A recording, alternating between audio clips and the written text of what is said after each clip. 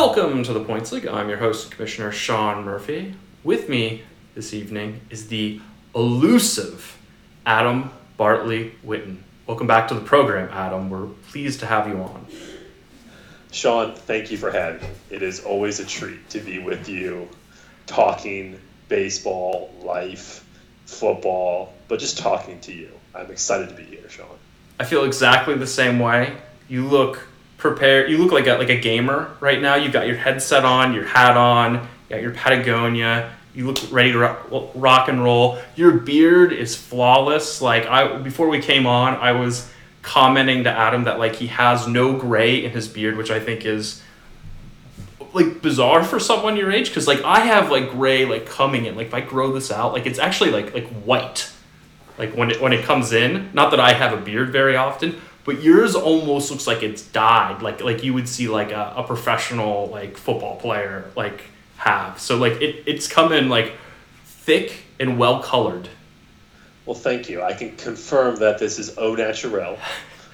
We get a couple on the chin, little whites coming in. I actually got more on the top of my head, which you can't see, but I blame the kids on that one. So I guess everyone will probably see this, but next week I turned 37. So for a 37-year-old man, I am pretty confident that the grays will be staying away for a while, maybe just a couple strands here and there, which I am perfectly fine with. Yeah, so you're strong all around in the follicle game, my friend. Thank you. This coming from the guy who sends me a picture when he's over in Europe of a stone statue that reminds me of Adam Whitten's flow. I mean, that's where we started it from. So it's always a positive from that perspective. Absolutely.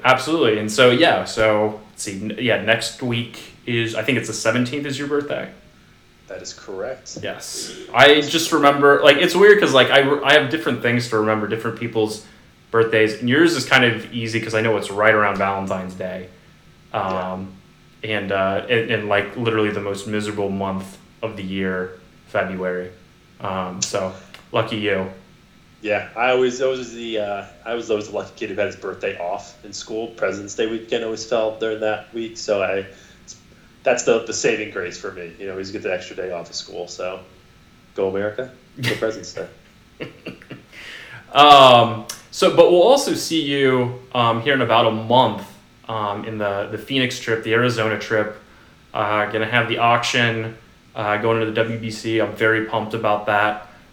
Quick update there that I wanted to provide with the group yesterday. I sent out kind of the cost per person, so the housing for the Airbnb as well as the ticket. I was anticipating that we would have 8 based on conversations that I had prior to that. Unfortunately, Matt is bowing out of the trip, so we're going to be down to 7 in the house. So that'll be 6 people from the league, and then also my buddy Mike, who I think many of you have met over the years. It will also have Will in town, so I think we'll see Will probably for the auction, and then I believe at the game as well. He's got family in town that weekend, but we should see him quite a bit. So I'm excited for some of you to meet him. Will's a great baseball guy. I think a lot of you will connect pretty well with him. You've met him. You've played poker against Will 7 or 8 years ago, something like that. So it'll be good for guys to connect with him. And then lastly, oddly enough, the guy who runs the Airbnb reached out to me today and was trying to get me to buy an extra day at significant discount. And obviously we don't really have the people to pay for even a 50% discount, and no one's changing their flight as far as I know. So I told him we were going to pass on that, but I did confirm with him that we also want the pool heated while we're there. So we'll have the hot tub and the pool heated, so that'll be nice. And then the other benefit of having one less person is more bed space. So just some quick updates there. The total cost, I should mention, will now be $334 for the trip. That's not including dues. So with Matt bowing out, it was about $34 additional dollars per person that's going. So quick update there.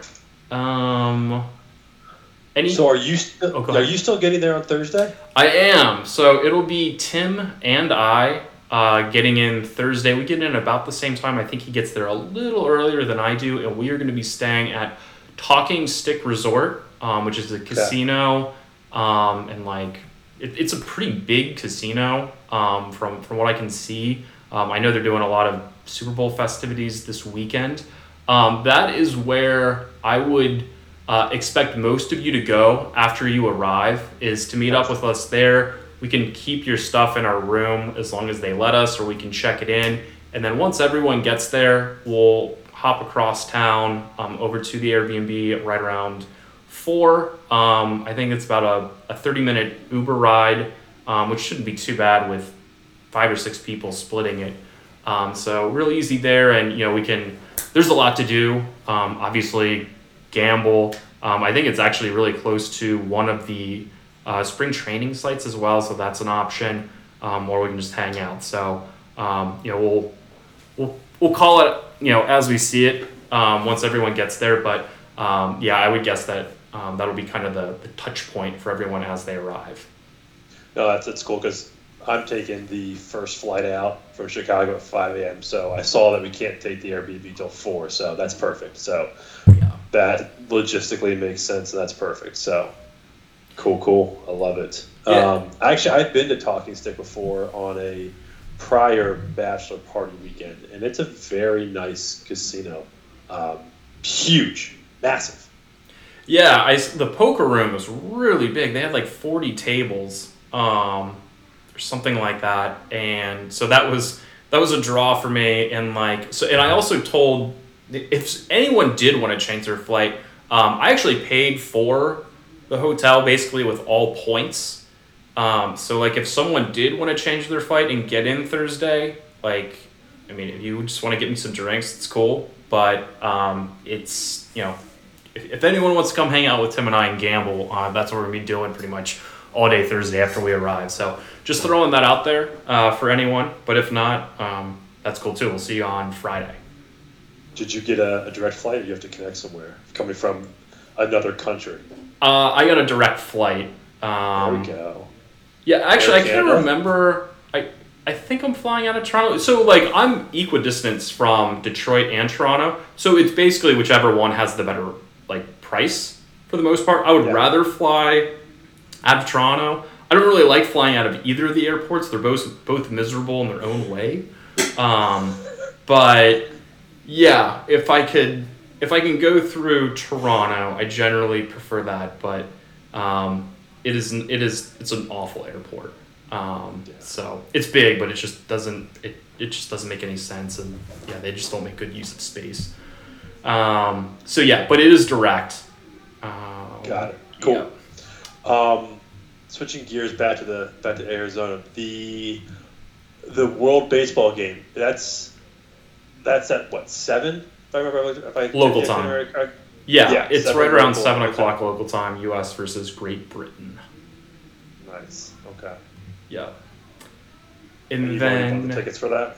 I've already purchased the tickets. That's included in the 334. It is? Okay. Yeah, we've got pretty good seats right down the right field line. I think we'll be hanging out with the recently traded Kyle Tucker. So yeah, we'll be right with him is my assumption there. But yeah, we're like 7th or 8th row. So we'll have really solid seats for the game. So it'll be really fun. Nice. No, that's cool. I'm looking forward to that. That's gonna be good. That's gonna be a lot of fun. Very enthused. And then I think you received your wedding invitation. I know a couple of you received that this week. Did you have any sort of questions or anything about that? Comes with, if you haven't received it yet, it's got the date and the location and all the stuff that you would normally get. Also has a QR code, which is for your meal. So you can make any of your dietary restrictions known at that point in time. But any questions there, Adam? Yeah. So we got the QR code. We signed up. We should be on your list to attend. You are. The question that I had was, and hopefully maybe other people are thinking about this too, is like the flow of the weekend. Um, when are people getting in? When are people leaving? And I would think a lot of people are driving just because, and I think you said this, it's equidistant from Toronto or Detroit. You still have to drive. So I would think a lot of the Midwest folk are going to drive. I mean, Allie and I are going to drive there. We've already decided that. So it's just trying to get a gauge from you on just general flow of the weekend. So we can be there and maximize our time with you. We don't miss anything is ultimately what I'm trying to do. For sure. Yeah, and I do think most people from like the Indiana, Illinois area, it would probably make more sense to drive. I think you'll just feel more comfortable kind of getting around because the location Grand Bend is actually an hour from here. It's right on Lake Huron. And it's like a resort. So like you'll get in, you'll park your car, and then you might not use your car the rest of the weekend, frankly, because we'll be right on the beach. There's a golf course.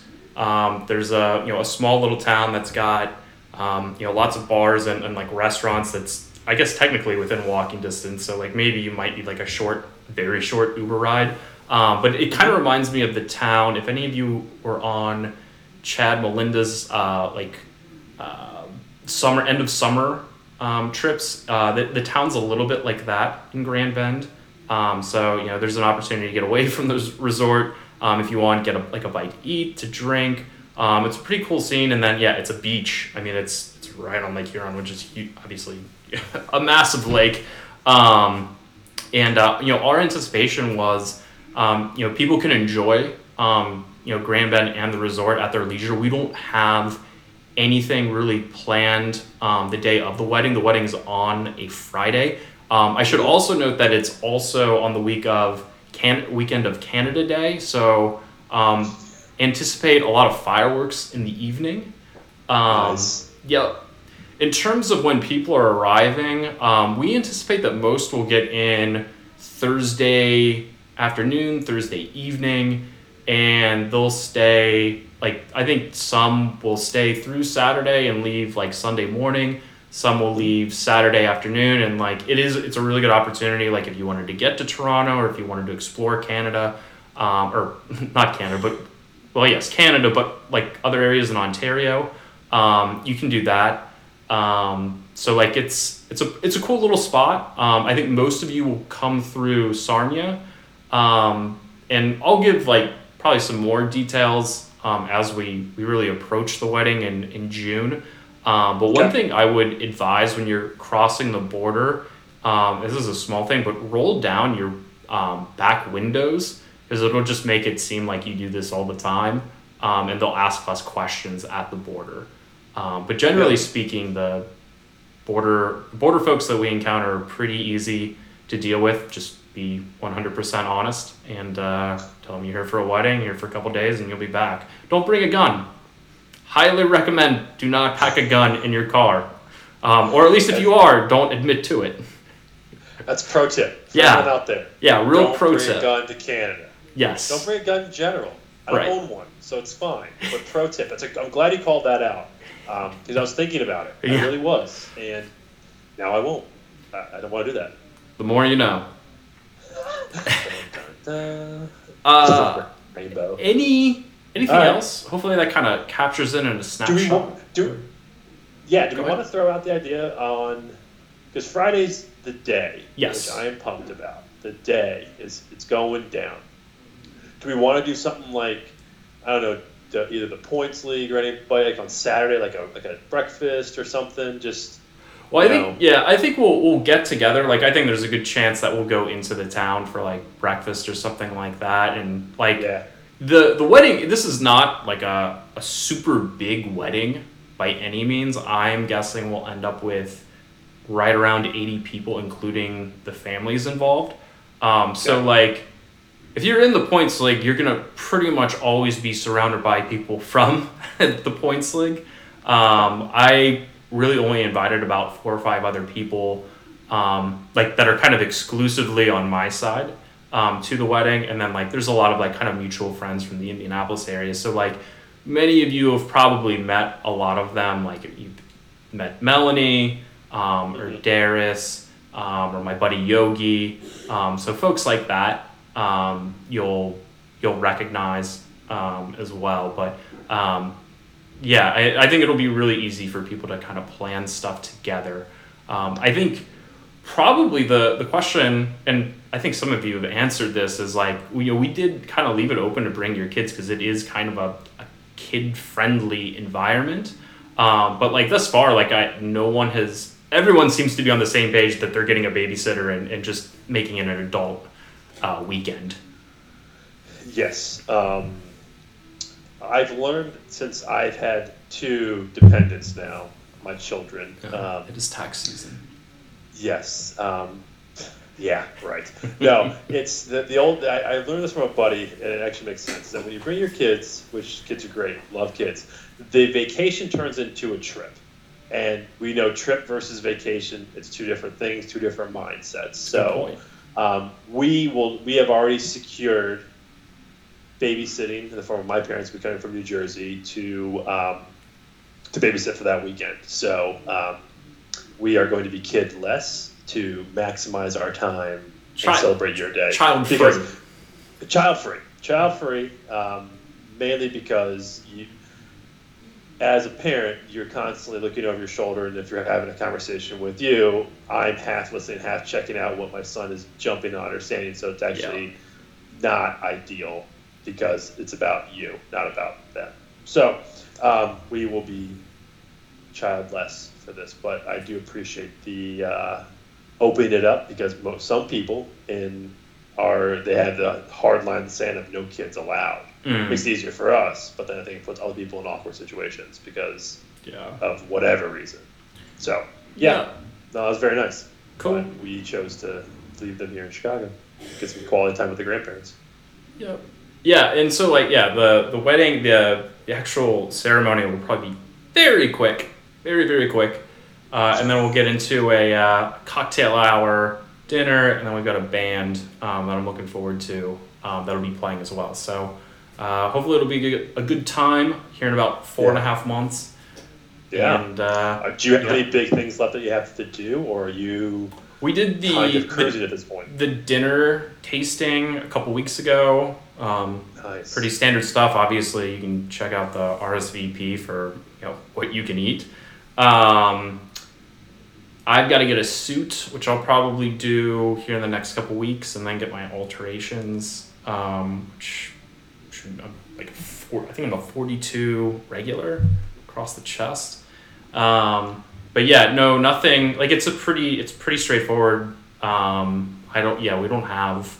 We don't have a lot left to do. It's basically just getting everyone's RSVP, and then we'll make the dinner tables and all that sort of stuff. But there's nothing too complicated about this. Like I think most of our focus is more on the party end of it and enjoying the weekend in Grand Bend. So hopefully everyone will have a good time. And if you have any questions, what color suit are you going with, my friend? I kind of want to do like basically like a blue blazer. Like I'm kind of like thinking like LA like blue, like if you know that sort of thing. So that's what I'm thinking about doing. But yeah, so that's what we're going with. It won't be anything too crazy. Got it. Okay. Love it. I'll make sure not to copy your color. I'll go something a little different. That's why I ask. All good. Wouldn't really care if you did. Move on to next topic with equal enthusiasm. Indiana University beat Purdue and Rutgers this week. And it was probably, when IUBB Purdue on Saturday, it was probably the most enthused I've been about watching IU basketball in probably a good 8 years. And as someone who really doesn't watch a whole lot of college basketball, I was recapturing the passion I had as a college student at IU, just really hating Purdue. Unfortunately, we won. Big win against the number 1 team in the country. Were you able to check out the game as well? I was, and I actually had the whole family watching with me. I don't think I sat down for the first half, if I'm being honest. I was in my candy stripe pants and my red IU T-shirt and my red IU hat, and I was. You know what it reminded me of? Do you remember when we were at Habby's house, and I think it was when we hit that 3-point shot It was the against Watford shot. the Wofford shot, and Yeah. you and I ran out into the street, and then we ran down to Broad Ripple or whatever. Yeah. Like that was the pure joy that I had when we won against Purdue. Yeah, I agree with you. It was a little nostalgic, kind of brought back the old times. It was also a little bit meant a little more this time because I have friends. Like I'm in another fantasy football league, and 3/4 of the guys all went to Purdue. Oh. So, and I'm on that thread, and that thread was blowing up. And for me, as the only IU grad, it's like IU. So you're like the Rob Crab of that group. I am literally the Rob Crab because there's a couple guys went to Michigan State, and then the rest is all Purdue. And it's an old roommate of mine who invited me into this league because one dropped out. I said sure. And by the way, I won that league last year. So for everyone who thinks I don't win fantasy sports leagues, I did win fantasy football that league last year or this past year. So that was awesome. Aside that, but for me to be able to go on that thread and just say down goes number one, go Hoosiers, and have a nice meme. I think it was, I don't know if it was Yogi Ferrell or just a banner going across the crowd. And then for them to just, it was just silence. Like it was amazing. You know, it was great. And then to follow it up with Rutgers because we got smoked at the RAC, which the RAC is a hard place to win. I don't know why it is, but we needed that win for confidence because I didn't want the high of taking that away and we lose to were they ranked? Yeah. They were 24. So if we would have lost to a 24 team, we can't do that. I mean, you would think that IU would be in the top 15 provided they don't lose this weekend. I mean, those are huge wins, and I think it definitely shows a sign of maturity that they can come off. I mean, we do have the emotion of beating Purdue. I mean, if you look at our next, the rest of the schedule for February, we go at Michigan, at Northwestern, we got U of I at home, then we're at Michigan State, at Purdue, and we have Iowa home. So you got to figure. If we can pull out, we need to win all of our home games for sure. I think the coin flip is when we go back to Mackey, go back to Purdue, and then Northwestern and Michigan. I think we need to win one of those two games. Obviously, Northwestern would be better. Michigan, they're not ranked, but it's hard to win on the road in the Big Ten in general. So it's not easy to wrap out February. I'll say that. Yeah, it just blows my mind that, it feels like we are only a month away from the Big Ten tournament because I think it's being played while we're in Arizona. But, there's so many games to be played over the course of the month. But, it just seems like, this is a really good period for IU, which is really good considering how shitty it's been, frankly, over the past 10 years, if we're being honest. So, a lot to look forward to there, and congratulations on your fantasy football victory on behalf of the Points League. We are happy to see you have success in other leagues. Even though I'm not in that. I'm not in the Points League football league anymore. No, I'm not that. I mean this one was a lot of. Forget who it was. It was the Giants wide receiver. I picked him up late. That went off. And then Dalton Schultz, the second to last game of the season, just went off for me, and that propelled me into a little bit of Mahomes love. So it was boom or bust, and they hit I was a 6th seed getting in too, so that's the best part. I snuck in with a win to get the 6th seed, and then I had Derrick Henry go down the next week. He didn't play, so I had to fill his spot, and so it wasn't like it was a cakewalk for me. So. I was pretty proud of myself with my ads, considering that we're talking fantasy baseball here a little bit. It's all about the ads. So I'll pat myself on the back for the ads in football. It doesn't translate to baseball, but hey, maybe it'll do this year. Who knows? Well, actually, it's a perfect transition into this weekend because your Philadelphia Eagles play the Kansas City Chiefs, and if I'm not mistaken, you had a bet with Rob in the NFC Championship game. He told you about that? He tells me everything. Yeah. Do you want to? I think you might be the only other person besides my wife who knows what picked it out, and it is glorious. We did have some rules. Did they tell you the parameters of the bet of the bet? Did he tell you about it? He just said like T-shirt, but I don't really know anything other than that. So we agreed. We were thinking money. We were thinking. I threw out there a Shane bet. I said, if we're both going to be in Arizona, let's go with a Shane bet. So we agreed on a T-shirt. I'm wearing a Virginity Rocks T-shirt, like yes, one of the nights. Yes. So yeah. Well, when you and Krabby will be in good company because it'll be kind of actually a really nice shirt combo. But we agreed it can't be like a medium because no one wants to see my belly. And it has to be, and that's all open. It has to be like an XL, so we agreed on the size, but everything else was off the table. So this is, I don't know if you'll be able to see this, but that is what he's wearing. You see? I'm an Eagles girl in pink.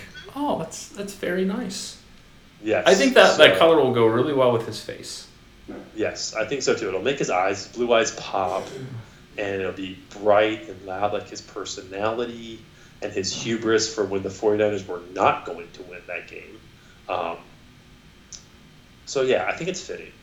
I think he'll be pleased. He'll be very happy with it. And yeah, I was very excited because he's texting me through that whole game, being like, "How could I win with my fifth string?" I said, "It's football, buddy." Why would you make the bet? Like, that's what's going through my mind. Like, he was the 49ers were a decided underdog going into that game. Like, I'm just surprised that you got him to agree to those terms. Like, he brought it up.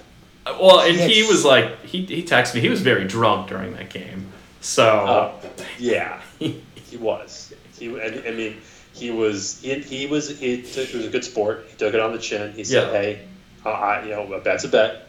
As long as it's an XL T-shirt," I said, "That's fine. We're good to go." Yeah. So he's. I don't know if I want him to. I think he's gonna have to wear it on Saturday. When's your T-shirt day? So we're still trying to do the dinner bet on Friday. So I was gonna wear it to dinner, and I'm gonna wear like a blazer over it. Okay. But like it'll still be showing. Obviously, I presume it'll be the same color. Like I presume the shirt he's buying is either white or black, with the alternate being the lettering. So like, just wear, because if we're going to a nice dinner, like I'm not gonna walk in like a T-shirt. So like, that's another thing that I think actually Rob and I should probably decide for Friday evening, because I know he's getting in a bit later, but I'm thinking going into Phoenix, or even like the area around us and going to a nice steakhouse. But a couple people did ask like if they can come too, and obviously the answer is yes. I'm hopeful that folks who aren't able to attend, who were part of the dinner bet, are willing to pay up, and Johnny did reach out and just advise that he would pay for his portion of the dinner bet bill. So that's kind of my plan. I'm probably either gonna buy something for the WBC or bring something for the WBC for the US. Yeah. Well, I've got all this like U.S. men's national team stuff for soccer that I could wear. But they just came out with like their merch. So like if people want to check that out, like you can probably buy it in advance or get it at the shop the day of the game. But some of it's pretty nice. I don't really know quite yet what I'm gonna bring, because like just in case it's unseasonably cold in Arizona, like I might want to have like a long sleeve or like buy a long sleeve there. But hopefully it'll be like, I don't know, like 80 at least. While we're there. Well, I've heard that they like had it like 50s, 60s. It's been unseasonably cool, but that's, I think, a month ahead. We're going into months. I think it should get back to that 70s, 80s. Yeah. Temp that we're used to. I mean, it was pretty warm when we went a couple years ago. Granted, that was probably closer to the end of the month or the middle when we're going now, but it should still be pretty warm. So we'll see. I'm debating whether or not to buy some of the merchandise that they've got, but I like the style. I don't really like the hat as much, but there's some cool stuff on their website, and then baseballism.com. If you've ever been to that site, they've got some stuff as well. So something to take a look at if you're looking to get stuff before heading out to Arizona. But getting back to the football, in the other conference, unfortunately, my Bengals did not beat the Chiefs, which was unfortunate because I thought this was probably the best Bengals team I've ever seen in my life. But they ran up against the Chiefs, and it's hard to beat a team 4 times in 13 months, and I didn't feel like they deserved to win the game, but they definitely made it closer than I thought it was going to be at halftime. So we'll see what happens in the future with them, but it does set up a really interesting Super Bowl with Travis Kelce playing against his brother Jason Kelce, who plays on the Eagles. And I've been kind of listening to the New Heights podcast that they have, and I have to say, it's really funny listening to them go back and forth at each other. Like it feels like they're just like very honest and authentic with what goes on week to week in the NFL. And I highly recommend checking out that podcast if you're looking for some entertainment on football, but also providing some insight that you might enjoy as well. And they do have a kind of a Cincinnati connection. They both went to the University of Cincinnati for college, so it was interesting to listen to Travis Kelce after he tore the mayor a new one in his post game speech. But it was but it's been very entertaining. So I definitely give a recommended shot there. But what do you anticipate happening this Sunday in the game? So, I mean, it's Mahomes, and what's that high ankle sprain going to be like? Can he plan on that? Can he go off of that? So I'm cautiously optimistic that'll probably be either rehabbed or super taped up, so he'll go like full speed, obviously. But if we can contain him and limit those little dump off shovel passes when he scrambles out and just kind of flicks it forward, mm-hmm. I think we have a good chance. I mean, I think our defense is a lot better than most defenses they've faced. Mm-hmm. It's just I'm worried about the little nuancy crap that he does. The no looks, the shovel to the running backs. And I don't think we've faced a quarterback like that. I don't think we've faced an offense like the Kansas City Chiefs. But I think our defense is better. Defense wins championships. So obviously I'm rooting for the Eagles. If we can contain and if we can get a Riddick and get pressure on him early in the game, I think that'll throw off his rhythm. And our D-line will do the rest. So I think it's got to be pressure early, keep him contained, and limit the little stupid dump-off passes. Because I think our corners are good. I mean, we got Slay on the one side, and our middle linebackers. I mean, we got Brandon Graham right there, who will just be in your face, in 2 seconds as well too. So I'm, it was kind of like how I went in there when it was against the Patriots, which was a great game. That was a phenomenal game, and I was in Minnesota that week. I was in Minnesota that weekend. Didn't buy tickets. Even got the stamp of approval from the now wife saying we've got the cash. I'll spend it. I said, honey, I would spend that in a heartbeat if it was any other team but the Patriots, because I could not live with myself dropping 10 to 14 grand for 2 tickets in the upper spaceship to watch them lose, which is what they were going for. Yeah, we're obviously not making the trip this time, but it's like I wish it was Eagles Bengals. I feel a lot better about it. Mainly, we could have our bet. Like I was going to double down and do a shame bet with you, so I could have 2 pink tees in Scotts in Arizona. Goodness. Like that would have been phenomenal. I wouldn't even need to pack anything. I know everyone's just bringing you shame bet shirts. I'm just gonna bring my crown. Would be perfect for you. Yeah, bring your blazer and some underwear. You're good to go, pal. Like everyone's gonna provide you with a wardrobe. But it's Mahomes. It's Andy Reid.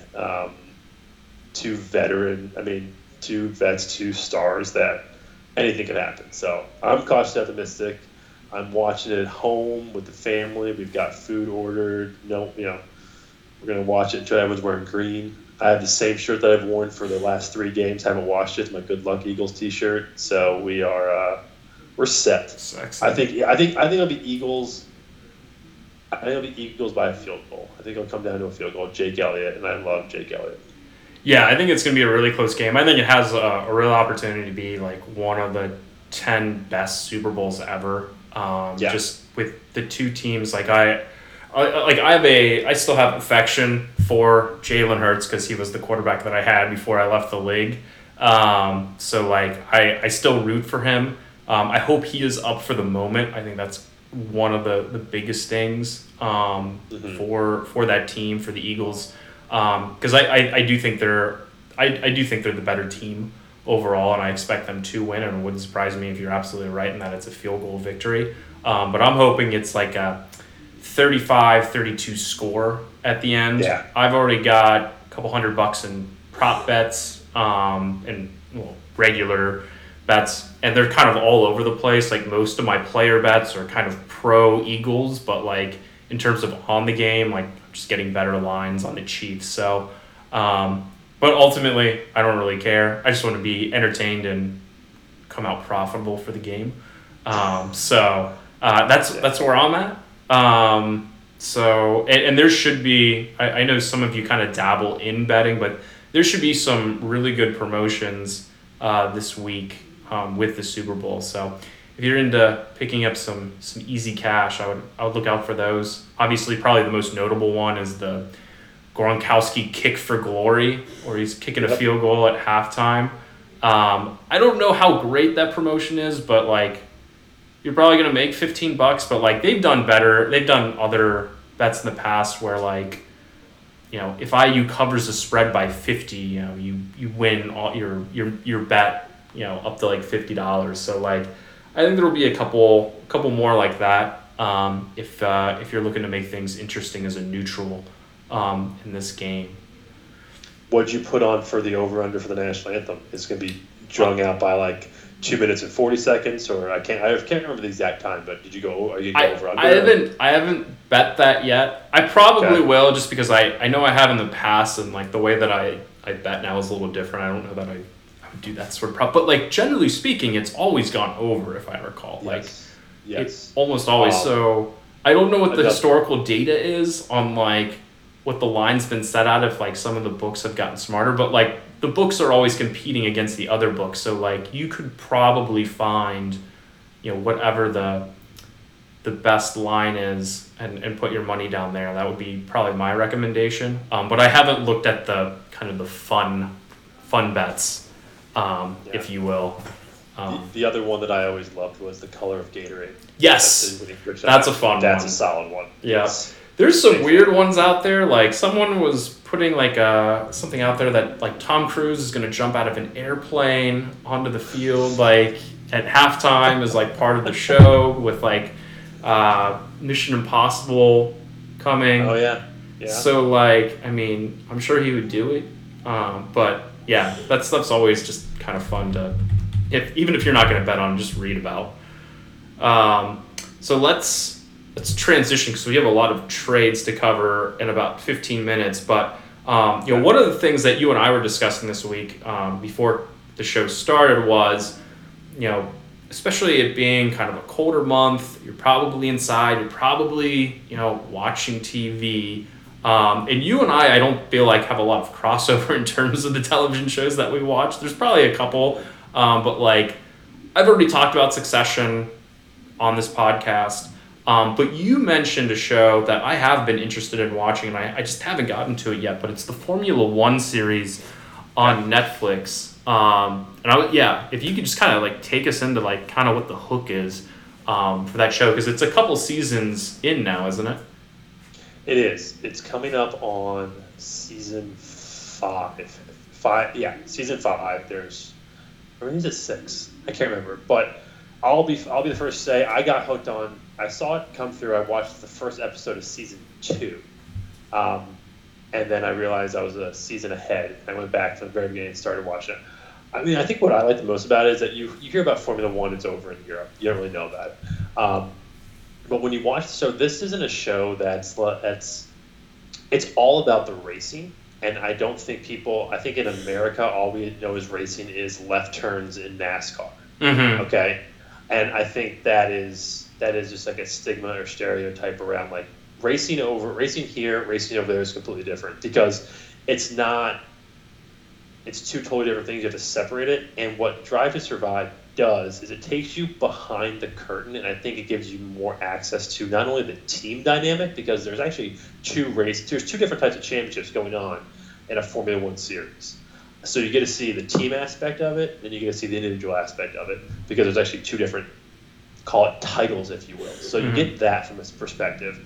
So you see the drama between the two drivers, but you also see how the layers of, there's Formula 2, Formula 3, you have these ancillary, you call them leagues or call them divisions, and then you work your way up. What I also think is great too is just the technology, the money that's involved in this, and the places they get to go. I don't think as Americans we get access. We just think it's overseas. But if you actually watch this show, it takes you into the different countries. They go to like Bahrain, they go to Dubai, they go to Switzerland, they go to, I think there's 2 races in England. You go to Spain. So you're taken on a tour of Europe. You go down to Australia, you go down to Japan, China, those types of places. And it's not like the frou-frou drama. It's all about the racing. It's the competition between this team hates this team and why. It's not like there's no like petty drama. It's purely racing. It's entertaining. They're funny. But at the end of the day, like you get to see all access. At one point they show like someone dies or people are engulfed in flames. So there is this like true legitimate aspect of it. It's not sugar coated. It's there for you to see, and I think it's raw, which we don't have. Like that's what drew me into it and why I've like stayed loyal to this show for so long.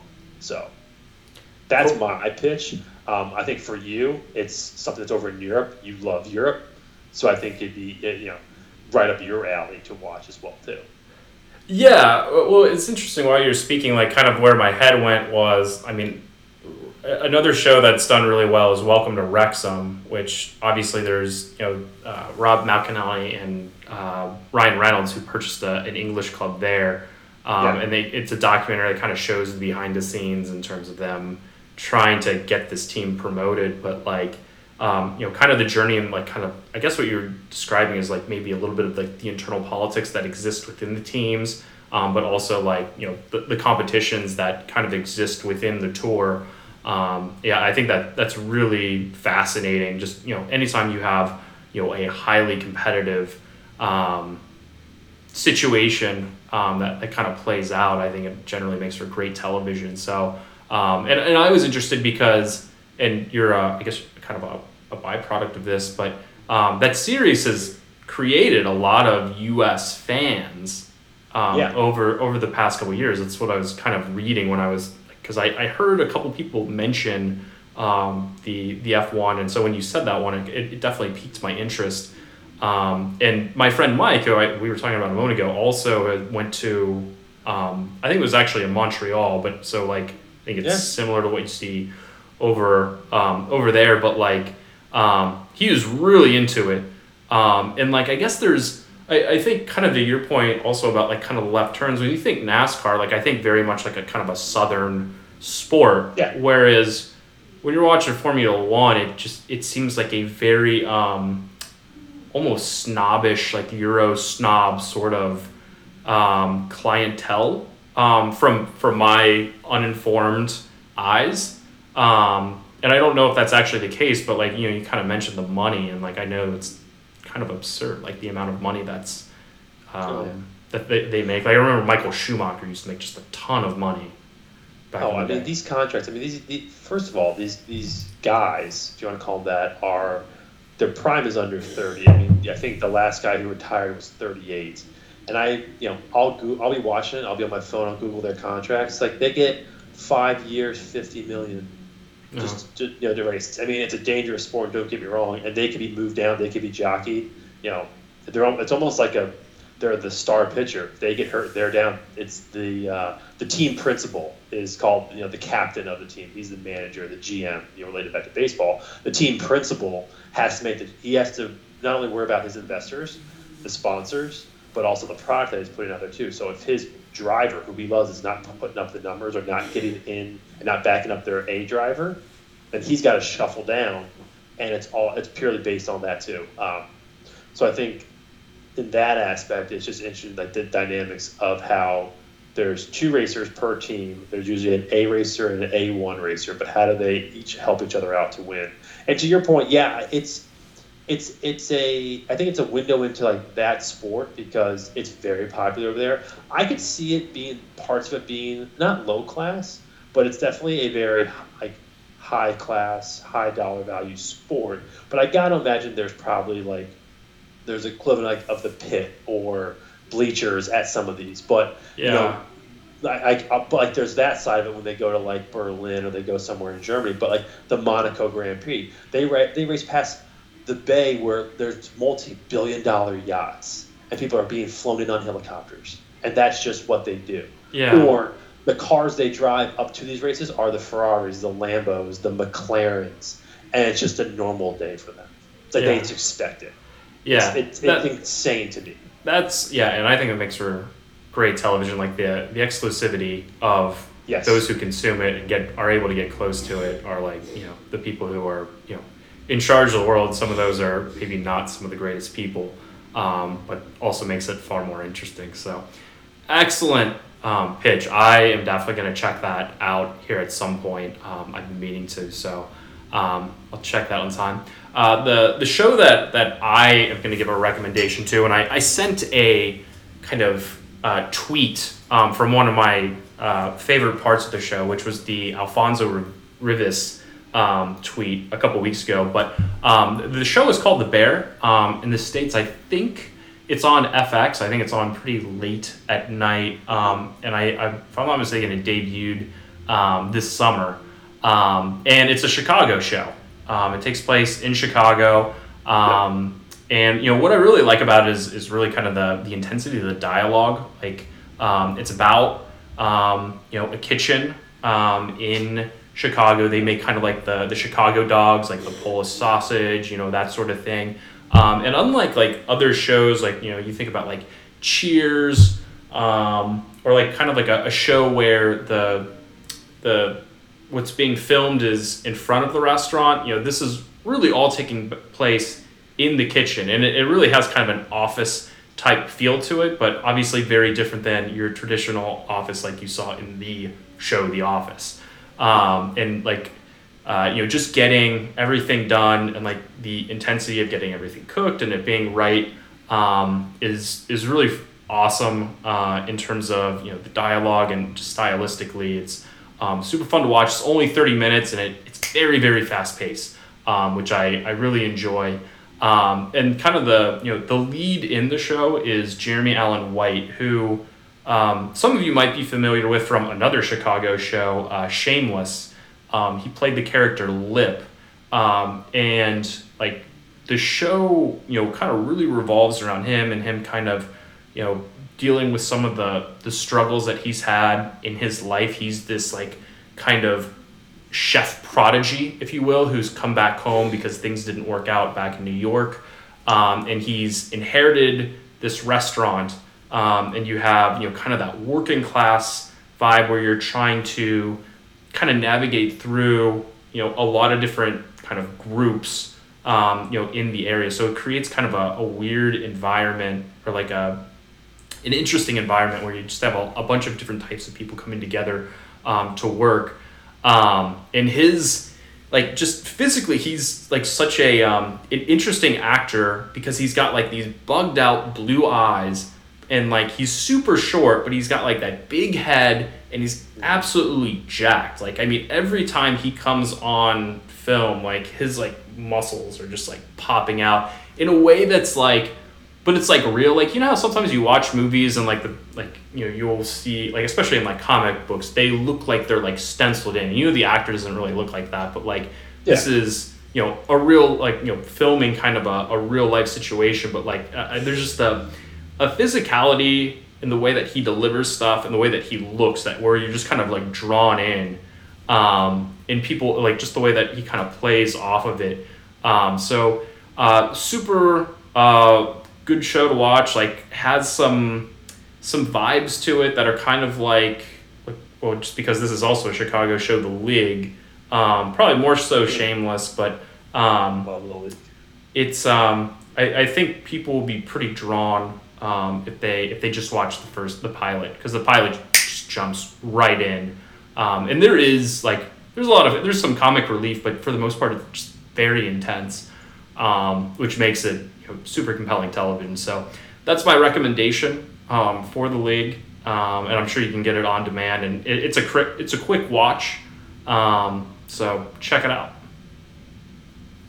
Will do. And he just won a Golden Globe, I think, for it's gotten a lot of critical acclaim. So there is some legitimacy to him, not only that, but I think the show in general, which I think is good. Yeah, I think he's going to end up being a pretty big star in the future. He's not super old, but I don't know. Someone was comparing him in some ways to a young Dustin Hoffman, which is an interesting comp.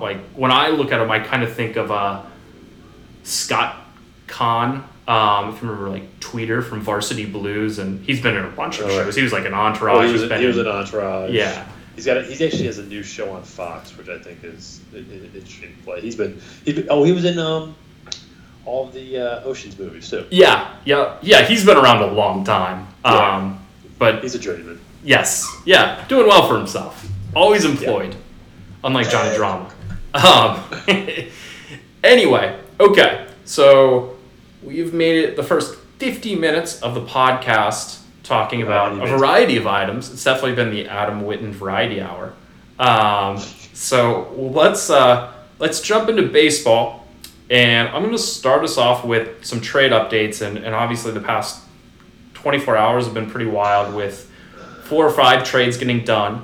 The world eagerly awaits you jumping into the market, which is it? Well, okay, and also, I don't want to cut you off on your riff here, but are they eagerly awaiting me because of the money I have, or are they actually, I don't think I have. They want your shit, man. Yeah, we want your money. I want your money. It's all about my money. They want my money. Well, you have. Let's be honest here. You were at a keeper deficit, I would say, from a talent standpoint. I don't know if you listened to the last podcast, but I kind of went through every team, and I think you have some major opportunities to upgrade through trade in the offseason, if that's what you choose to do. But I don't know. I have the keeper tool open right now, but if I work through your roster, and we'll jump back into the trades here in a moment. You're probably going to keep Dansby Swanson. Correct. I'll guess you'll end up with Devin Williams. You'll keep Kevin Gausman. Yep. I think you can keep what? You keep going. You're 3 for 3 already. I think you can keep Josh Bell. I know he struggled a bit with the Padres, but it's so small. But I'm glad you're prepared. And then after that, my man, I can throw some names on here, but you don't have anything else. And what about Harper? Harper is injured for the first half of the season. He's not going to be in until the All-Star break, and he costs $31. So you're going to get him for half a season, and then you're going to keep him for $34 next year. Just throw him back; you'll get him for half the price. See, I think someone will scoop him up. There's 11 other people who might scoop him up, but you can get him you can restart his clock. Think about it this way: you can restart his clock, and let's say he goes for $20. Well, you just got $11 off, and you'll have him in for $20 for the next 3 years of his career. But if you keep him at 31 or 34, that's eating up a third of your keeper budget every year. Okay, that's a good point. So, that's my thought, and you by the time he comes back, you're probably selling. So you're just waiting to sell him. I just don't see how you will be successful this season with him on your roster for the first half of the year. That is what I'm saying. And then Trevor Story's also hurt, so that would probably be the other name. He's hurt. I'm not taking him. He wasn't on my list. You could go Matt Chapman. You could go. You have some other internal options, but these are the guys that you fill out your roster with at the very end. But in my opinion, there's absolutely no reason why you can't go get someone. And like, fortunately for you, you waited out the market, so there should be some deals to be made. As we've seen over the past 24 hours, we've seen market conditions plummet for a couple players. But that is my take on your squad. Got it. Okay. Take it or leave it. I always appreciate your candid feedback on my subpar fantasy baseball team that I rostered. I picked you to win the World Cup competition. Well, and I want to apologize for that because your team fucking tanked. I wouldn't have done that. I had no idea what I was doing. You got fucked by Laturo Martinez. What'd you say? You got fucked over by Laturo Martinez, if I'm not mistaken. Like, what your first round pick, like, basically ended up like not even starting. Yeah. And he had great golden boot odds, but anyway, we won't go down the World Cup soccer. But I did want to apologize to you on the podcast for picking you first. It really seemed to chap Rob Crabb's ass when I did that. So well, listen, anytime we can chap his ass, I'm in for. So I'm all for that. Excellent. I think we're all in for that. So I'm going to jump in. I'm going to run through some of the trades that I don't really care about. The first one would be VJ trades Merrill Kelly to Matthew in exchange for $15. I don't really like Merrill Kelly, so I didn't really love this trade for Matt. And then I'll skip down a bit. Matt trades Joe Ryan to Kaiser in exchange for $15. I actually do like Joe Ryan. It just would have probably kept him rather than acquiring Merrill Kelly. So those are my comments on those two trades briefly. However, there was a trade that I did like, or the next trade that I'm going to jump to, and that is Matt trades Michael Harris and Nestor Cortez to Jack in exchange for Zach Gallen. I like this trade for both sides. I thought it was good that Jack got multiple players. Michael Harris seems to be a pretty good keeper, especially if he hits atop the Braves lineup. And I think Nestor Cortez is a stalwart in our format. I think he's going to be really good. I think you're going to be really happy with the results there. And I still like it for Matt because he gets Zach Gallen, and I think Zach Gallen's probably a top 15 pitcher in the league. Coming off a tremendous season in which I actually traded Zach Gallen to Jack, and I've just learned that Zach Gallen and I just aren't good with each other. So that's kind of my quick assessment of that trade. Adam, do you have any thoughts? Like, I know you've been pummeled with trades by the entire league via text. Were any of these names, brought to your attention?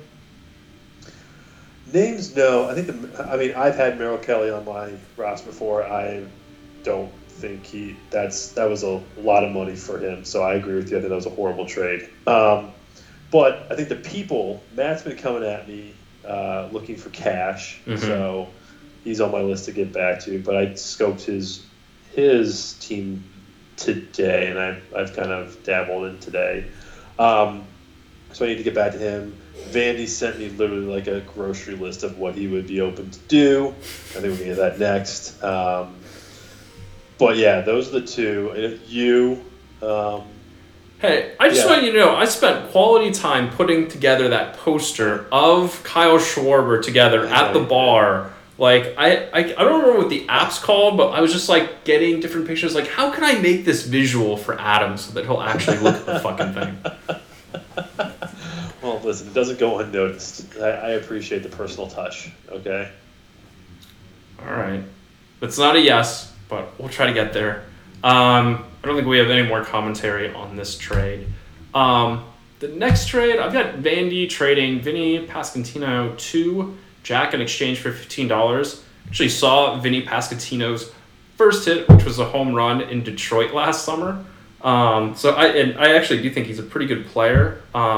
But when I saw this trade go across, I was pretty disappointed because I knew that it meant that Vandy likely had another trade worked out because, as I mentioned in the podcast with Vandy, his team is absolutely loaded. He really didn't even need to make trades to go in as, in my opinion, the unanimous favorite to win the league going into auction.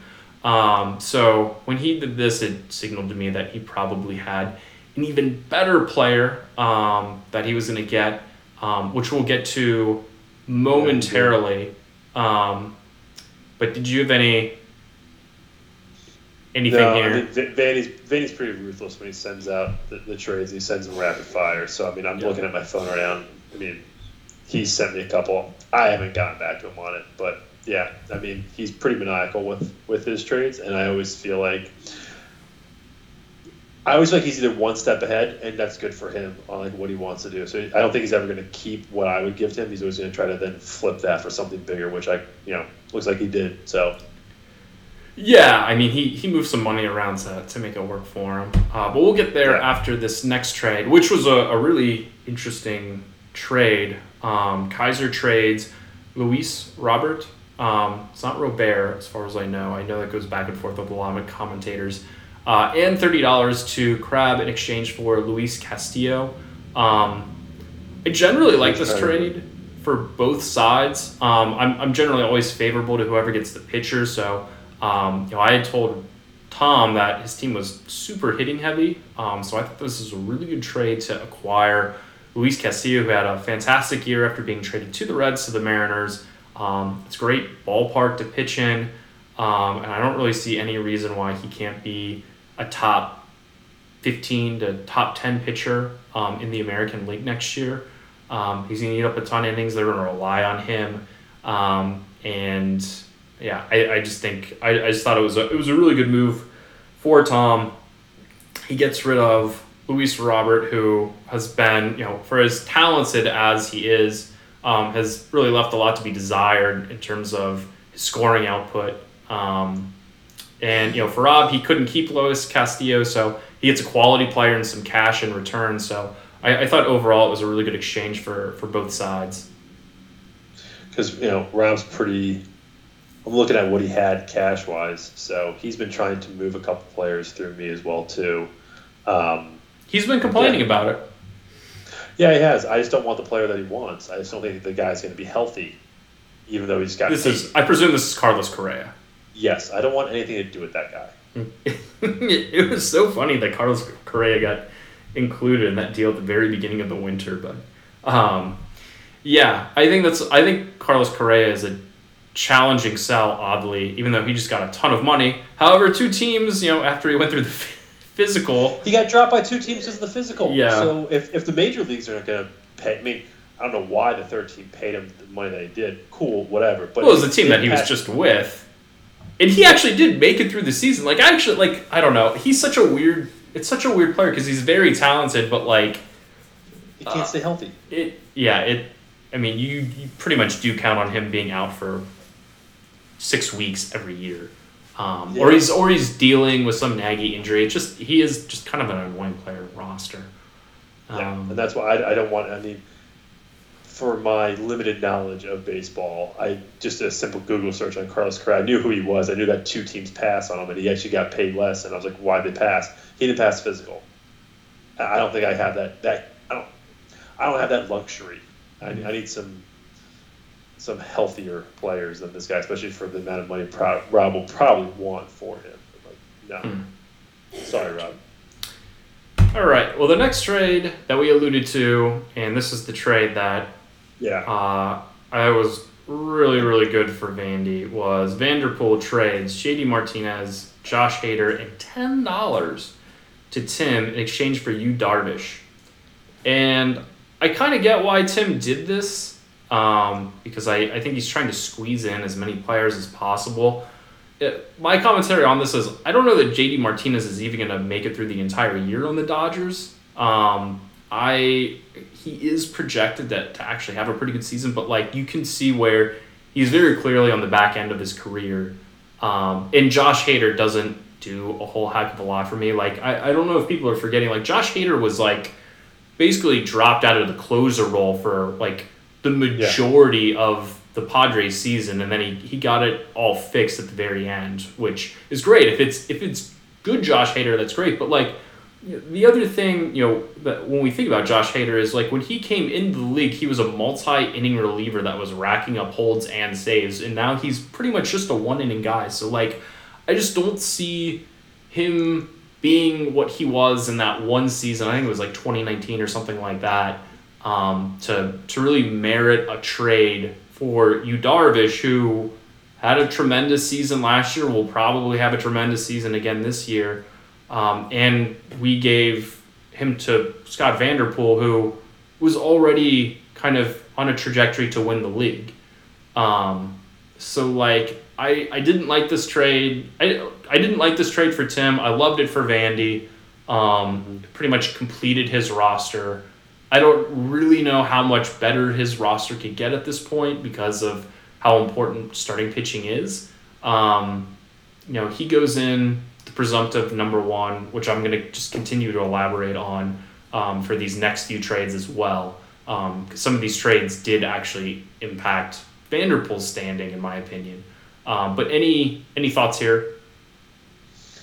I mean, having seen Yu Darvish last year against the Phillies, I think he's probably at least a solid bet this year. But I also agree. We faced Josh Hader as well too, and you're right, one inning and done. So like, what's the value long term for him if it's not going to get the points or the saves that he needs? So completely agree.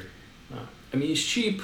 Get it? I mean, there's value. It's not like you're not going to look at Josh Hader and be like, oh, that's terrible. But like, when you're changing Yu Darvish, like I don't love it. Or I'd like more cash to be involved. Like there should be like another $35 included in this deal, in my opinion. Yeah. So. Yeah, it's interesting that Tim let him go for 10.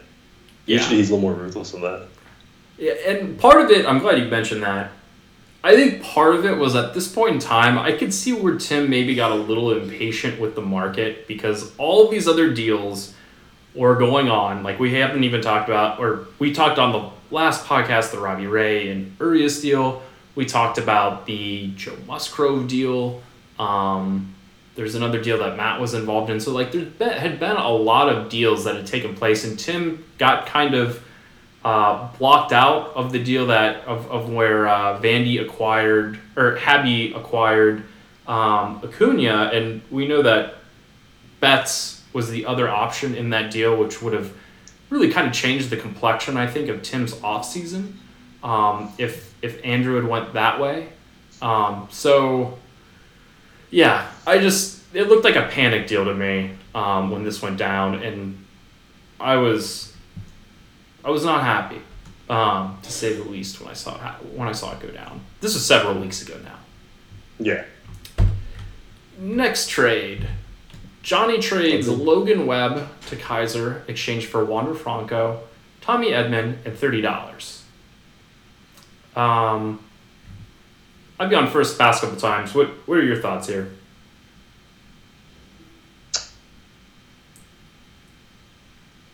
It's a lot of money. You think so? Yeah, I mean, I would think.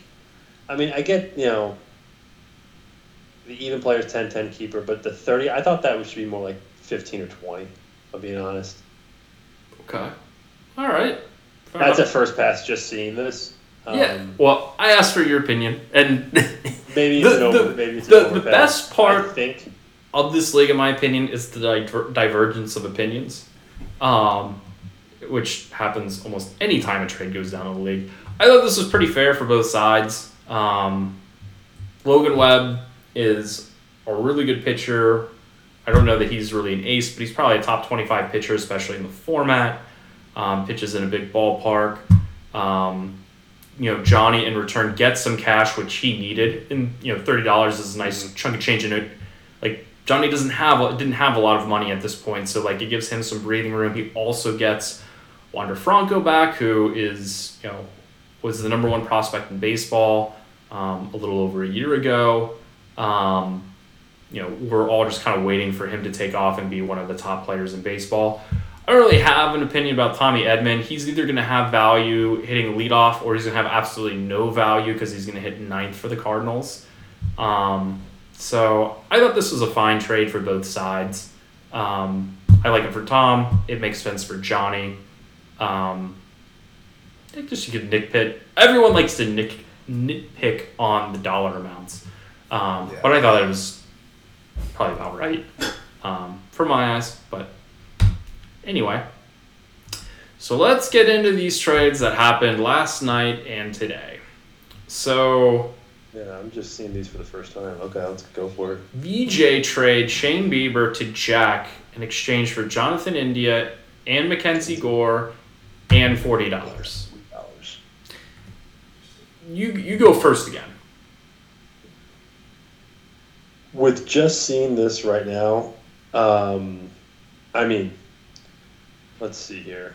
Looking at okay.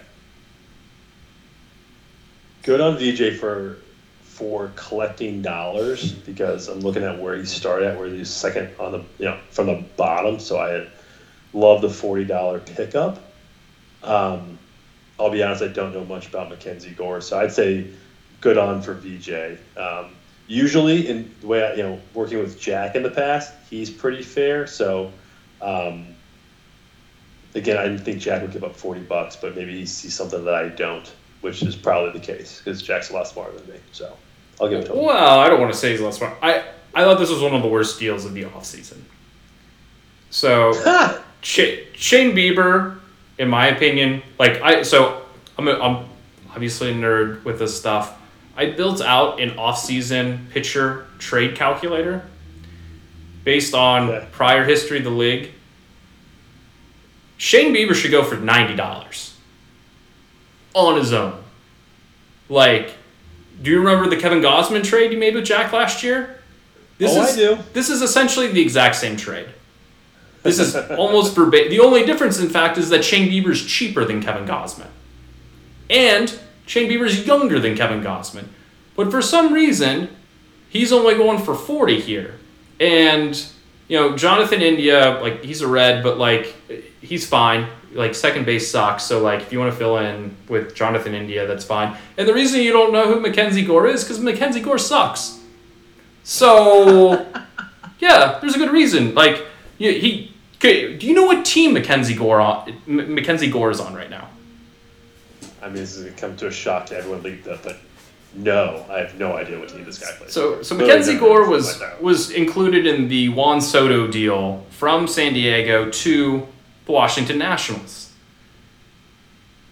So he's going to be pitching for one of the worst teams in baseball next year, and he's not particularly good. The reason we keep talking about Mackenzie Gore in this league is because at one point he was a top 5 prospect in baseball. And then shit hit the fan, and he's maybe he'll be a 4th starter in a couple years. But he shouldn't even be kept, is the thing.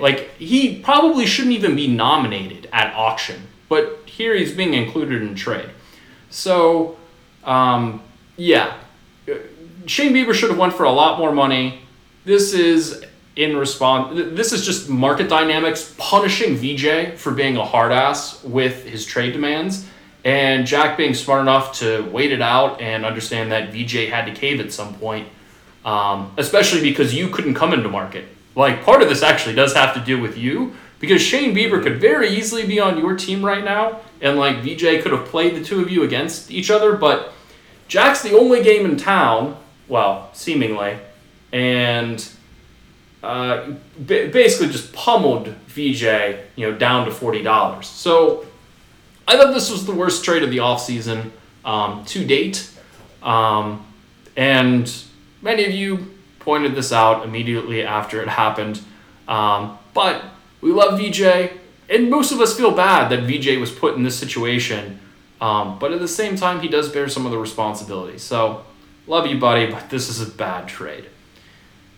Moving on. This is an interesting trade. Yeah, in this trade, so I was just writing up the auction review, or not the auction review, the off-season review. This is an interesting trade for a number of reasons. I'm going to just continue talking about VJ. If VJ had done this trade without doing the trade right before, the trade that occurred last night, I would be pretty pleased with this, because in a vacuum, I think this is a very fair trade of Habby trading $40 Jack Flaherty and George Kirby to VJ in exchange for Kyle Tucker. Kyle Tucker being, the centerpiece of the deal, top 5 outfielder. Habby completes his trifecta, his outfield of dreams between Soto, Acuna, and Tucker now. But he does part with $40. Flaherty, who's I think he was a fringe keeper in my view, but VJ gets George Kirby, who is a legitimately good pitcher, who is young, who is cheap. This is exactly the type of trade that VJ needed to make this offseason. Just wish he had done it without the trade that happened just a moment ago. So I'm really high on Kirby. I've mentioned that. In a vacuum, this is a good trade for both sides. What's your take here? Do you think VJ, to make up for the 40 that he lost, do you think hopefully he started higher and Habby just beat him down to 40. I love Kyle Tucker. I respect Kyle Tucker, even though he essentially just beat the Phillies in the World Series last year, which, fuck you, Kyle Tucker, but he's a good player, so I'll respect him on that regard. It's interesting for me to see Habby being Habby and the premium that we all placed on starting pitch to give him 2 pitchers for one. We haven't seen that done by Habby and $40. I think you're right. It's an even trade. I don't know if Habby should have given up 2 pitchers and $40. I think there might have been a little bit of bullying, or I think it was just like, okay, are we doing this or not type deal. It just got to the point where sides weren't gonna bat down either one. So it's interesting for me to see Habby give up 2 starting pitchers and money. Normally he would give up 1 starting pitcher, then hike up more cash, or 2 and no cash, in my experience with him. So this was interesting for me. Yeah, I think especially, well, I think part of this deal probably was done in part because the feedback that VJ received was he left money on the table with the Bieber deal. And I reached out to VJ, and I also connected about kind of discussing the workings of a possible Tucker deal, which he didn't. I would have not given him any cash, which I think is probably a deal breaker for VJ. My deal would have been just players. But from Habby's standpoint, I don't think there was a chance in hell Habby was going to keep Jack Flaherty. So Jack Flaherty just got tossed into this deal, in my opinion. He's a total lottery ticket. He hasn't been healthy in a couple years. If he's healthy, he's pretty good, but he just hasn't been healthy. So I don't think Andrew had any issues parting with him, especially after basically tanking in some ways his seasons the past couple of years. I'm sure Kirby was a little bit more difficult to part with. But again, he completes a dream outfield. He will have unquestionably the best outfield leaving the auction. Doesn't really matter what happens in auction. He's going to have the best one, even if Vandy were to get Judge and Trout, which I think is pretty unlikely. Habby's going to have the best outfield, which is fine. I think from my standpoint, and I've liked and I keep using the phrase in a vacuum. I've liked most of the trades that Andrew's made. However, I do have kind of some reservations about the structure of his keepers. He now is going to end up with 3 starting pitchers and 3 outfielders, and he's got a stud in Strider. He's got Logan Gilbert, and he's got, who is the other one? Why can't I think of his name? What was that? Max Fried. Okay, so he's got them.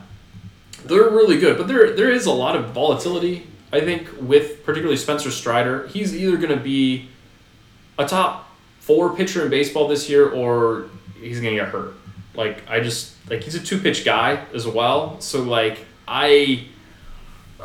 I would gladly take him. He's arguably the most valuable player in our league right now. I mean, last year it was Shane McClanahan, and I think this year, it is Spencer Strider. But I just think Andrew has put himself in a situation where he might struggle to acquire pitching at auction, because the other thing, and this was the part that I really wanted to get to, was the fact that Andrew just traded $40 away gives right now between him and Vandy a $127 delta between him, so between Vandy and Andrew. So Vandy being number one, Habib being number two. $127 is not that far away from what you paid for Garrett Cole last year at $135. So given that Garrett Cole or Corbin Bones, I mean, they're basically the same player to me at this point in terms of like how I value them. We're basically just going to be giving Vandy, Corbin Burns, or Garrett Cole. And then after that he comes off the board for whatever that is, then Vandy can go right back into battle and possibly just go get, whichever one is still available, which then leaves Andrew to take Max Scherzer. And then after Max Scherzer, it gets really shitty after that in terms of pitching. So, like, my concern is that Andrew's going to end up with a super sexy offensive team. It's going to look a lot like last year's VJ team or Tim's team the year before that. And I just don't know that it's going to have the horsepower to compete with Vandy. But it will be a playoff team. But I think in terms of championship, I think the way he's structuring this team is less likely after this deal, I should say. So that's my take. Yeah, the dollars between Hattie and Vandy, I think, is an interesting call out. Because you got to imagine. Well, I was looking. Not to cut you off, but once Vandy gets whichever one of those pitchers, he say he ends up with 330. He's then competing with Vandy, with Jack, and with you basically for the other one. Like, yeah. You were in a similar situation. That's what I was getting to was, I mean, no one's going to touch whatever he's outbidding on for who, if it is going to be Corbin or if it is going to be Garrett Cole. I think then the next person, then it goes from 1 to 4, and he can still compete in that realm as well too. Yeah, I mean, it's going to be fascinating to see if Scott is willing. How far is Scott willing to go for that? Because like, Scott's also in a position where in my opinion, he has too much money, and we've seen a lot of people with that much money not be able to spend all of it.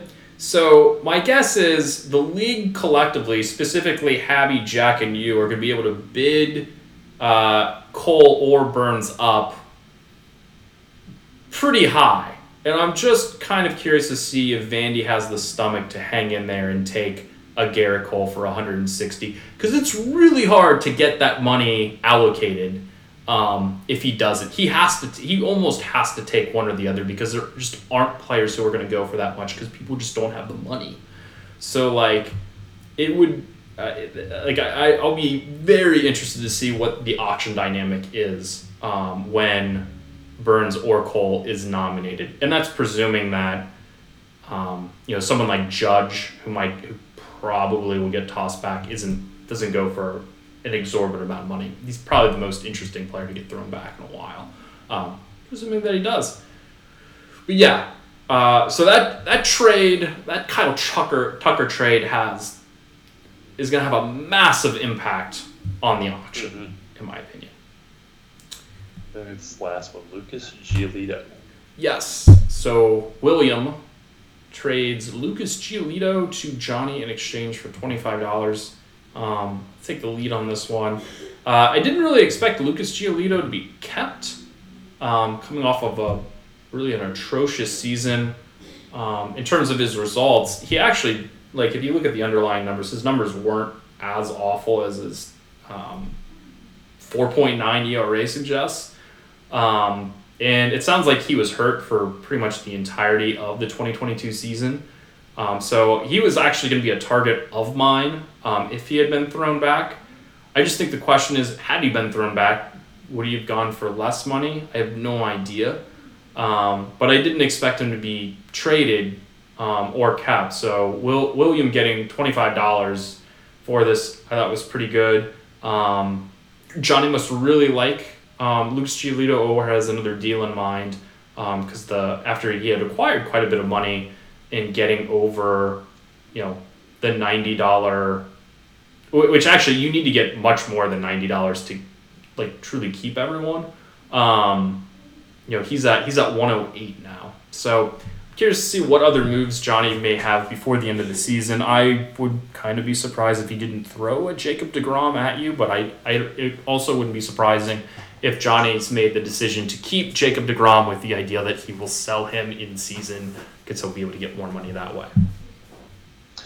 Yeah, I don't see, knowing Johnny, I could see the oh shit deal.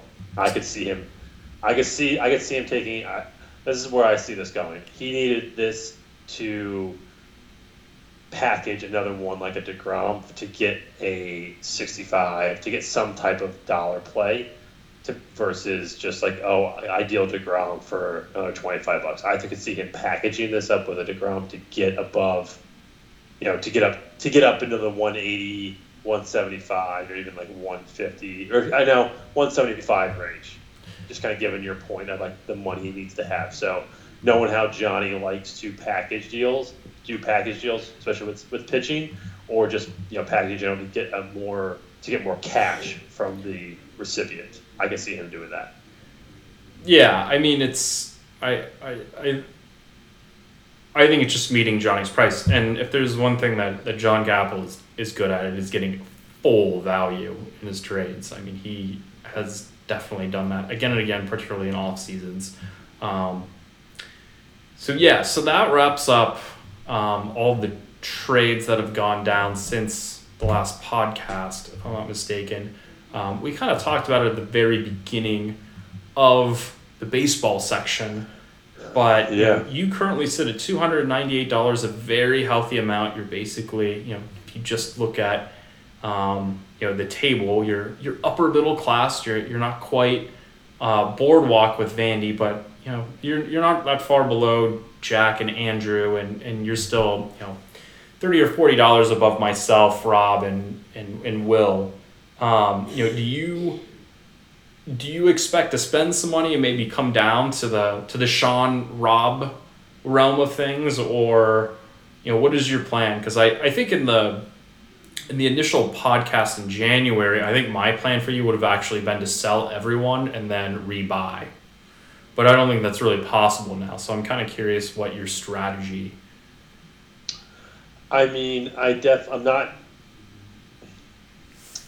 How do I want to say this? I'm not selling. I'm not pressing the reset button. I will be keeping some players. I think I have some good low dollar value, high potential players. So I think I can definitely have some good value for some of the players that I have, given kind of where they're at for this year. I'm still on the fence of Harper, which is why I brought it up to you.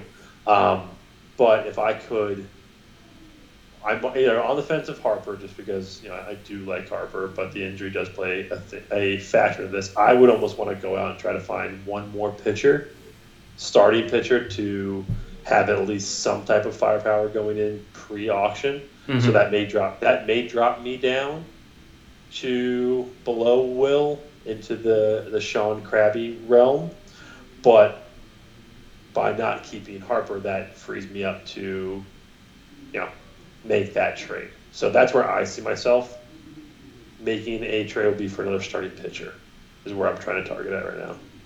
Gotcha. Well, I know VJ is looking for money, and he's still got a couple guys, and Matt Niceswinger still has a couple guys. Matt's looking for money. DJ's looking for money. Johnny's looking for money. I don't know about maybe Timmy, but I doubt Timmy would want to give up any pitching. So Timmy's got a lot of guys to deal from. He has an interesting roster. The way I've worked that out is he could conceivably keep 15 players under under the $90 cap, and then he could go ham on just a couple with the 104 he'll have remaining, and spice it up. Because I mean the players that he's got, they're like not really superstars, but they're kind of like solid regular types, and then he's got some pitching that has some upside for sure. So if you throw the right dollar amount at him, I mean, let's just bring up Tim's roster real quick. let's just look at the pitchers. He's got Aaron Ashby, who's going to be out for a little while. He's got Christian Javier, who is definitely the offseason darling for pitchers this year. He's got Jesus Luzardo, who had a good season, but he was injured a lot last year. You could go by Josh Hader, the much maligned Josh Hader on this podcast. You could buy, probably not going to keep Luis Pest. Good luck getting Shane McClanahan. Maybe get Tyler Anderson. You go get Ty Lord McGill, super hot in some circles. Your old pal Ross Stripling. Pass. Hard pass. Let's see. So he's got some guys. Another player, I don't think he'll part with him. He's got Bobby Witt Jr., who I was absolutely convinced Andrew would buy at the beginning of the offseason, and that absolutely did not happen. The other kind of sleeper-ish, Willie Adames, as well, who's very cheap. But, like, you can go through and, I mean, he's got almost an entire roster full of $6 and $10 players that he can go to bat with. You go get a cheap Rhys Hoskins if you want. Already dabbled there. Yeah. I'm going to try to keep my Philly fandom off my roster this year. What? But what about your IU fandom with Kyle Schwarber? I mean, I just don't understand. Like, the guy has his best season and no one will fucking trade with me to get him. I don't understand it at all. Like, he went to IU. He just hit like 40 some odd bombs. He scored 540 points and like no one will like give me any money. No one. Okay. Well, never say never. Now that I'd almost want to say I've opened Pandora's box in the 2023 season. There could be. I'm not going to promise anything, but now that I've closed the fantasy football chapter, I've opened Pandora's box. Obviously, late the game per usual is my style. I'm excited to see what I can do here. Start responding to some people. So I appreciate everyone who has texted me. My style. It gets answered in a fury of 2 weeks later. So I'm no longer offended anymore when you don't return my text messages within a series of days. Okay, so here's my thing, and this is where I've always struggled, is how do people have time? I know you do, because this is what you do. You gave up football, which I think is crazy, but I get it because this is what you do. So I respect the hell out of this and how deep you've gone into this. I struggle with the time. Now, and it's not even just, it's time where it's like, okay, job, family, kids, fantasy baseball. And I know for you it's like fantasy baseball, then everything else falls into line. So I don't know if that's actually true. I think I just know how to manage baseball, 1A, 1B, and then football. My job certainly comes before fantasy baseball. But like first of all, we were talking about it before the show, like if you're having difficulties accessing the spreadsheet that has all the functionality, it might present a barrier to working through some of these problems when people propose stuff to you. Because I have this, like, when I'm at work, like, I have two screens, so I can put one, like, my work on one, and then, like, if I need to work through a trade proposal, I can work through that on the other side. And I built the damn spreadsheet, so, like, I have a lot of agency there where I'm like very efficient, so I can make a decision like that. Whereas most people probably consult a couple of different resources before they make a decision. They probably go to like ESPN or Fangraphs or something like that and try to get, what's going on with this player. And then, I don't know, once you do this stuff enough, it becomes very, very easy to do the shorthand.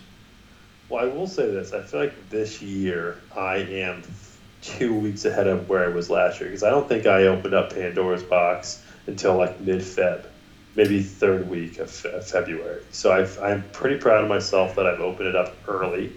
Obviously still late to the table, but there's still I still feel like there's some deals to be had here. I will go on record, and Robert Crabb the 1st, I'm not taking Carlos Correa from you. So I'll reply to your text message tonight and say no go on that. So Sure, that's a he'll be firm stamp in the devastated. sand for me. So not doing that Absolutely trade. devastated. He'll be devastated. I know. Should But ask about Grayson Rodriguez. who? Grayson Rodriguez. He's very cheap. He's a rookie. He's very exciting. Hey, what's your take on Zach Plessick? Should I keep him at $4? Plesac? Please, Zach. Yes. I like this old man better than I like him. Everybody says. Yeah, he's I guess when he's you a throwback. taking your team. I'll give you straightforward advice. He's not a guy I would keep. Oh, I'm not going to keep him. I'm just for color here. I mean, I think the nail in the coffin was when he took off his T-shirt aggressively and broke his thumb last year. Was the injury report that I read? It's a good sign. I don't know if he's. I They don't know. have a if lot of he's interesting characters coming out of that Cleveland pitching factory. They tend to be pretty good, but between him and Bauer, throwing a lot of stuff at Bauer. But Bauer, before he got traded to the Reds, took the ball and threw it over the center field wall after giving up a bomb. Then you got my boy Ty France, so I got to thank Rob for bidding him up to $18. So that was cool last year. Loved that. I remember. Dick. I panned that Ty France purchase at You the did. time, You were pissed when you were. He had a good year. You know who I really want to have a good year? Who I've had, I've traded, I've got back is Erod. Well, that guy just do well. He's all right. I've been on this wagon of literally being like, oh, this is gonna be the year. Sleeper pitcher, gonna get him. I think I traded him I got him from Johnny last year in a weird trade for cheap. Nothing. He literally has just done nothing. Yeah. It's so annoying. He's a guy that, when he is healthy or isn't having personal issues, personal issues, is pretty good in this format because he doesn't get punished for having a high whip, but he gets quality starts, so he isn't bad. Last thing I'll leave you with here is Ryan Presley and Wilson Contreras are up for taking if anyone wants to buy them from me. I know Tom loves closers, so I'll deal with Tom on that. That is true. Yes, so he is definitely on the table, and if anybody wants Contreras, the deal will be had there with him. I have no doubt that he's going to be an elite catcher for the Cardinals. I hope so. Excellent. Yeah, I think we've covered everything. Is there anything that that you want to talk about? No, we covered it all, man. I'm looking forward to the next couple months. Mainly the first one when we get to Arizona. I think it's going to be a lot of fun. I will shout out Dan Gower. I'm very sad he's not going to be there. We've texted offside. He's sad. I'm sad. So he will be missed, brother. I think we had a great time at Krabby's wedding, so that was a lot of fun. So we're hoping to roll that back in Scottsdale. Obviously, that's not going to happen, but we will still have a blast. So I will be missing you, buddy. And then your wedding. I am pumped for your wedding. I know my tone may not say that, but the invitation came, I think, within 5 minutes. Allie had the RSVP loaded up saying, what do I want? I'm like, good, we're doing this. So we're on top of this for you, man. So I'm very pumped for your wedding. Yeah, it should be a really good time. I'm looking forward to it as well. It's going to be a lot warmer then. Yeah, how cold is it up there right now? What are you sitting at? Actually, it wasn't too bad today. It got up to 43. Oh, nice. Or about 8 centigrade. Oh, have you converted?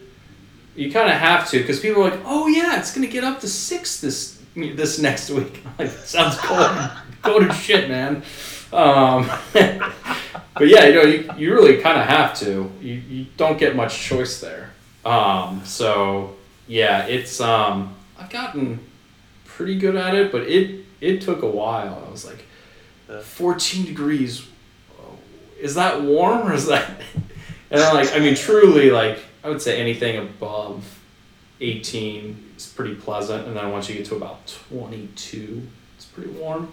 But yeah, no, it definitely took a while. Oh, the other thing, this is interesting from like a business standpoint, is when you write like a date, we write like 2/8 like 2023, and they're like 8/2 2023, and that is really annoying because I still convert everything to the American way, and sometimes I feel like they're kind of unsure, or they'll send it to me that way. I'm like, what the fuck date is this? So, like, it'll be like 12/12/2022, and then like the next number's 27/12, and I'm like, okay. Yeah, you got it. But like, so yeah, you don't really have much of a choice, especially with the temperature. Kilometers isn't too bad, but that's a transition as well. Definitely recommend changing your speedometers when you're crossing the border to kilometers to maintain the appropriate speed limit. Last question that I got for you. I know we got to go here. How is your mom? How's she doing? Marnie's great. She's enjoying the soccer. Great? Okay. Yep. She says hi to you. Or that's what she would want me to say. Well, I just gotta always check up on Marnie Murphy. Just gotta make sure she's okay. She's doing well. She has a special place in my heart. So. Marnie's good. Good. I'm glad. Hey, Allie. Sean says hi, by the way. She says hi. I heard her. All right. We'll wrap this up. Thank you, Adam, for jumping on the pod. We'll see you in about a month. Talk to everyone soon. Bye.